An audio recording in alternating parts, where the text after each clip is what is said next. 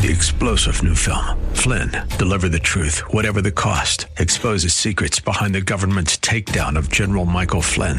Flynn knew what the intel world had been up to. He ordered the first audit of the use of contractors. This set off alarm bells. He told the truth. He was the most dangerous person for Donald Trump to hire. They had to get rid of Flynn.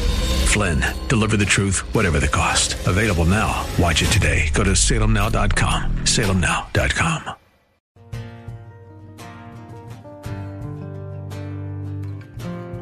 Hello, and welcome to In the Word, a ministry of Calvary Chapel of Orlando. We hope that God speaks to you today as we continue our study, verse by verse, chapter by chapter, with Senior Pastor Will Ramirez in the book of Luke. Praise to the God who reigns above. God brought a child to a woman who had been barren for many years. His name was John. We know him as the Baptist. He was a child sent from God to go before the coming Messiah, the chosen Savior of the world. Then, Jesus the Christ, the Messiah, Savior of the world, would be born to Mary, a young woman betrothed to a carpenter in the city of Nazareth. The days came for both John and Jesus to be born. 30 years have passed between chapter 2 and chapter 3 of Luke. John baptized Jesus in the Jordan River, hearing God say, "This is my beloved Son, in whom I am well pleased." At the start of Luke chapter 4, we saw Jesus had fasted for 40 days and nights, being led of the Spirit into the desert wilderness, seeking God. Satan came to tempt Jesus. We join Pastor Will in Luke chapter 4, verse 3. Sometimes we fast when we must make an important decision and we really need to hear from God clearly. Those are all great times to fast. Now, what fasting isn't is trying to get God to do something you want him to do that he doesn't want to do. In other words, it's kind of like a child who says, "I'm going to hold my breath until you give me what I want," you know? And for me, I'm not a good dad. I would just be like, all right, you have to breathe eventually because I know you're not crazy enough to die, so... But we can't do that with God. Like, I'm not going to eat until you give me what I want. You know, that's not what fasting is. We're not trying to change God's mind. We're trying to tune our ears and our hearts to hear more clearly from him. You might be saying, 40 days? That's crazy. Nobody can live for 40 days without food. Now, there's been many well-documented hunger strikes from 21 to 40 days. The key to survival is hydration, and Jesus didn't stop drinking water. Now, once you get past 40 days, even hydration will keep you alive. Organs begin to fail, and death is imminent, depending upon how healthy you were going into the fast. So it shouldn't surprise us then at the end of his special time with his Father that Jesus is now hungry. I mean, 40 days have gone by. The body's beginning to break down. He needs to eat. But it also shouldn't surprise us that this is when the devil attacked him. Listen, guys, Satan does not play fair. He will strike you at your most vulnerable moments and on your very worst day. And that's why Peter tells us in 1 Peter 5, verses 8 and 9, to be sober, to be vigilant, just like Jesus had been during these 40 days. He was filled with the Spirit, walking in the Spirit, yielded to the Spirit, spending time with his Father. He was ready for this fight, even though the enemy caught him at his weakest moment. So what happens? Well, verse 3, "And the devil said to him, 'If thou be the Son of God, command this stone that it be made to bread.'" So here we see Satan's first temptation. Now, the word "if," you have 4 types of clauses of if-then statements in the Bible language. One is the clause of reality. So it's not really an if, it's because it is going to happen. So we should translate the word "if" here as since. Satan is recognizing that Jesus is God, that he's the Son of God. And so he says to him, "Since you're the Son of God, command this stone that it be made bread." It's interesting, Matthew 4:3 actually tells us it was these stones, and he uses the plural for bread. So I imagine in this part, he's holding a stone, and it's like, you could make as much bread as you want. Why not turn all these things into loaves of bread? Satan's argument is simple. You need food, and you're God. I know your Father said he's really happy with how you're doing as a man. This is my beloved Son whom I'm well pleased. I get that. But how's that working out for you now? You're miles from food. Why don't you just do this and take care of yourself? You're on the verge of dying, Jesus. You don't need to solve your problems like the rest of humanity. Turn all these rocks around us into loaves of bread. and then we can have a meal together. Would it be wrong for Jesus to turn the stones into loaves of bread? Morally speaking, not at all. But this strategy does have 3 issues. Number 1, consider the source of the solution. Satan. Jesus describes Satan in John 8:44 as one who is a liar and has no truth in him. Let me translate that for you. He never tells you the full story. He might give you bits and pieces of truth. He might even give you 90% truth. But it's never going to be 100% true, which means it's always going to be trying to lead you astray in some way. Always. Always. You must consider the source. You will never do well if you listen to that voice, no matter how innocent the temptation might be. The second thing we need to consider about this strategy is that Jesus' purpose in coming to earth wasn't to show us how perfect God is, although we do get to see that, and the Bible declares that on numerous occasions. Jesus came to the earth to die for our sins. But to die for our sins as a perfect sacrifice for our sins means he had to be the perfect man. So Jesus came to show us something else. He came to live as man was supposed to live, so that he could be the perfect sacrifice for our sin, the just for the unjust, that we might be saved. The third thing we need to consider about this strategy is that if Jesus tackled this problem as God instead of man, he could never sympathize with our struggles. These 2 verses could never be true. For in that he himself has suffered, being tempted, he is able to aid those who are tempted. In Hebrews 4:16, it talks about how he's a high priest who can sympathize with the feelings of our infirmities, with our weaknesses. It says, let us therefore come boldly unto the throne of grace that we may obtain mercy and find grace to help in time of need. Why? Because he was in all points tempted like we are, yet he didn't fail. That's the truth that we need to understand. If Jesus tackled this problem as God, if he looked at his hunger and he said, oh, well, yeah, I will just turn the stones to bread. Well, how could we relate to that? Like, can we just magically, all of a sudden, let's look at our culture. How are we going to tackle this problem of guns? How are we going to tackle this problem of kids getting shot up in our schools? All right, well, we'll just say, problem be gone, and it's gone. We can't do that. How do we tackle the personal problems we have in our own lives? We can't just say, poof, and it's gone. If he were to do that, that wouldn't apply. It wouldn't be true. Jesus had to tackle this problem, one that God led him into, as a man would need to. So how would a man tackle this problem? How would a human being deal with this problem? Well, look at verse 4. And Jesus answered him, saying, it is written, that man shall not live by bread alone, but by every word of God. I think there's a few important things we need to understand here about how we resist the enemy. Number 1, Jesus answered him. He didn't ignore him. Ignoring the enemy's attacks doesn't make him go away. You can't just go and say, I'm not listening, I'm not listening, I'm not listening. That will not work, okay? Let me tell you another. I hear people do this all the time. And if you do it, I'm not trying to be critical. I'm just telling you it won't work. Blasting praise music does not make the enemy go away. All right? And I don't care what the charismaniacs say. And they're like, oh, the devil has to flee when we sing. Just because Kenaniah sang and Jehoshaphat sang and the Midianites and the Moabites and other people fled doesn't mean we can apply that to spiritual warfare. The Bible tells us specifically what to do when the enemy attacks. And it wasn't turn up the radio. Yeah, I'm not saying that's a bad thing to do, but if that's your solution and you're wondering why you're struggling, because I've had people tell me that. Well, I start praying the praise music, but the temptation's still there. Well, it will be. You're not really facing the enemy. You're ignoring it.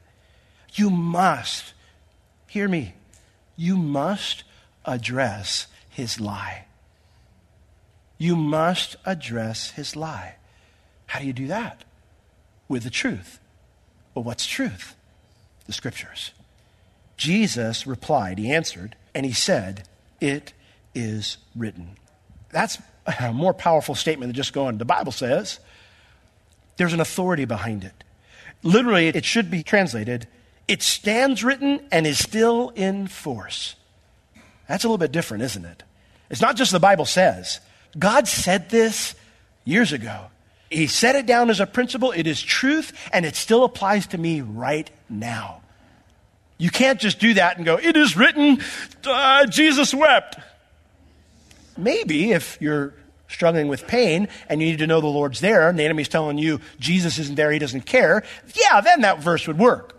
All right? But if you're being tempted with lying on your tax return, or if you're being tempted about cheating on your spouse, or if you're being tempted about stealing from work or calling in sick when you're not, any of those things, if you're being that, Jesus wept isn't going to work. You have to quote the appropriate scripture. Now, Jesus, in this instance, quotes Deuteronomy 8, verse 3. Why? Well, let's look at it. Deuteronomy chapter 8.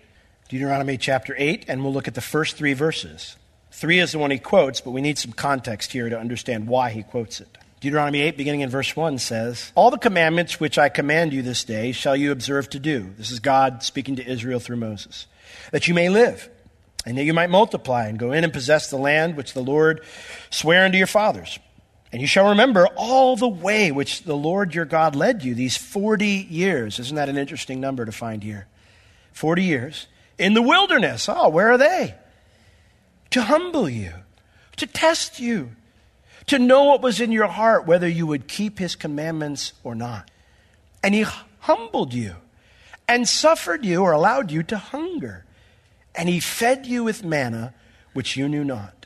Neither did your fathers know." Why? "That he might make you to know that man does not live by bread only, but by every word that proceeds out of the mouth of the Lord does man live." What a fascinating verse to quote in his circumstances. Jesus, who hadn't eaten for 40 days, who's in the desert, who it's a time of testing. Israel had been through a very similar trial, 40 years in the desert. But if you know their story, as we've been covering it in Numbers, they failed to trust God in this time of testing over and over and over again. This simply perpetuated what Adam failed to do in the garden, when we do the same thing when we don't trust God's promises, when we disobey him. By quoting this to the devil, Jesus harkens back to that time and says, "Listen, I don't know who you think you are, but I didn't come into this desert and spend 40 days in devotion to my Father to whoop you as God. I can do that any day. I came here to succeed where mankind had failed. I came here to win back what they had given to you time and time and time again. I came here to whoop you as a man. I don't need to turn stones into bread to solve my problem. My Father has an answer for me, and it's this scripture, the same promise that every human being must trust in when they find themselves in an awful spot, when they find themselves in need. You know, Israel frequently complained and even rebelled against God when they were in need. But every time, God had a plan to take care of them, didn't he? Every time. Jesus stayed dependent upon his Father's promise, and he had no need to take matters into his own hands. And you know, that means you and I don't need to complain to get God to do something. We don't need to go against his word to meet our needs. I must trust in the promises in God's word, and I need to do what he says. That's how a person who's led by the Spirit, yielded to the Spirit, and filled with the Spirit lives. Now you might be saying, but Pastor Will, everybody needs food. True. Luke doesn't mention it, but Matthew and Mark say that angels came to serve him in some capacity after his temptation was over. All he needed to do was hold out for one more day. One more day. My guess is that that ministration included some food, like how Elijah was fed by ravens. I'm sure the Lord took care of him. And yet, Jesus doesn't address his food need here. He addressed the fact that everyone has a deeper need than just food. He says, man shall not live by bread alone. That's how people have to live every day, Satan. Yes, I'm the Son of God. Yes, I could turn the stones into bread, but that's not why I came out here. I came out here to beat you as man. And man needs to learn to live by every word of God, and that's what I will do. You know, if Jesus had done what Satan suggested, he'd have met his bodily hunger need, but is life about doing whatever's necessary to continue to exist? I mean, is that what life is about? Doing whatever's necessary to just keep on breathing, to wake up the next day? Is life about going from one bodily craving to the next until the body dies? You know, it's interesting. There are two words for life in the New Testament. One is the word bios. We get our word biology from it, the idea of life. It just refers to the mechanics of life. I have bios. I'm moving. I'm breathing. I'm living, There's another word that's used, and it's the word zoe. We get our word zoology from that. That's where the comparison ends.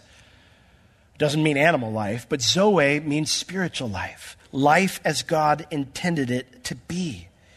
There's a difference between existence and living.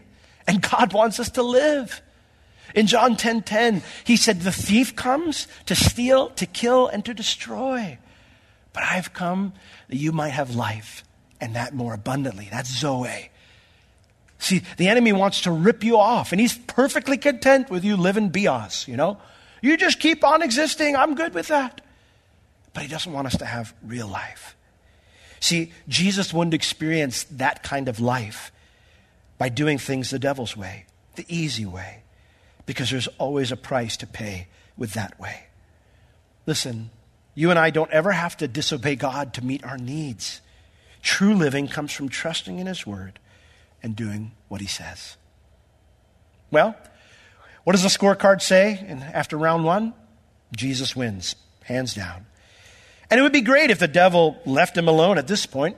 It would be great if the devil left us after a single victory. But he didn't do that with Jesus, and he doesn't do that with us. But you know what's interesting when we look at these verses? Go ahead and turn to Hebrews 4:14. It says, seeing then that we have a great high priest that has passed into the heavens, Jesus, the Son of God, let us hold fast our profession. And the Hebrews had gone through terrible suffering. They were being persecuted by their own people. They've been estranged from their own people. They were having a hard time in the Christian life. And they thought about, well, maybe we'll just go back to Judaism. The writer of Hebrews is writing to them to tell them, don't go back. Hold on to your confession of faith. Keep following Jesus. Why do we do that? Because we have a high priest that has passed into the heavens. For it says, verse 15, we do not have a high priest who cannot be touched or sympathize with the feeling of our infirmities, with our weaknesses. But he was in all points tempted like as we are, yet without sin. Here's the crazy thing, guys. You and I don't have to defeat the devil. He's already defeated. The Bible says that Jesus triumphed over him openly. It's the word that was used for the Roman general when he would parade the army into town and he would take the enemy captain and he'd put his foot on his neck. That's what he's done to the enemy. He's a defeated foe. He has no power in our lives in that sense. Jesus already defeated him. So here's the key. When I walk in his power, when I'm led by, submitted to, yielded to the Holy Spirit, filled with the Holy Spirit, then I too can resist the enemy and be victorious. Now, if you try to face him in your own strength, you will fail.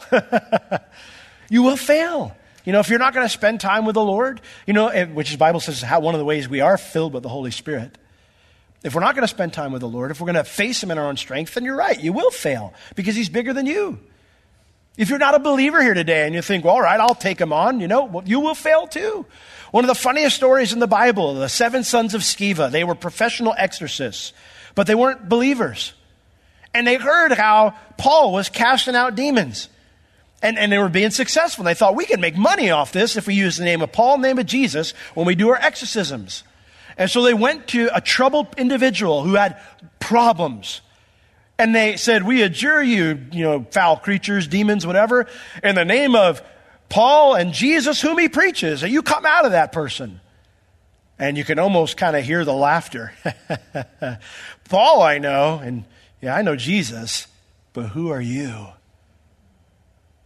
And they beat him, all 7 of them, one guy. You can't do this on your own. But if we walk in the Spirit, move in his power, he's already a defeated foe. That's the whole idea of Christ in us, the hope of glory, that he lives through us and he changes us. He's the thing that gives us that life abundantly. Life on a different level is what that word means. Life better than anybody else has it. So as you go this week and the enemy and his forces, they withstand you, resist him. Make sure you're prepared by having time with the Lord. Fasting if necessary, especially if you're struggling in an area of your life. And when it comes, stand on the word of God because you'll win every time. Amen? Amen. It's interesting when we look at Hebrews 2, it mentions that, he was tempted so he can understand with us. And maybe you're here today and you got struggles. Maybe you're here today and you don't know the Lord. And you're like, I don't know how to fix my marriage. I don't know how to fix my own life. You can't. Only the Lord can. But first you've got to come to him and make things right with him. You say, how do I do that? It's simple. You repent. That word means you change your mind. You've been going one way, trying it on your own, doing it in your own strength, doing it your own way. The Bible says there's a way that seems right to a man, but the end leads to death. So you need to stop doing it your way. You need to confess. What does it mean to confess? It means to agree with God. Say, Lord, I have blown it. I have fallen short of your standard. Will you please forgive me? I believe Jesus died on the cross for me. Will you wash me in that cleansing blood? Will you make me your child, and will you live in me and change my life? God's promise is that he will. Lord, we love you, and we thank you so much for this wonderful truth in Scripture that we see that you went out there not to fight Satan as God, but as man. So that we can never say, oh yeah, well, he's God. Of course he succeeded. No, Lord, you did it as man.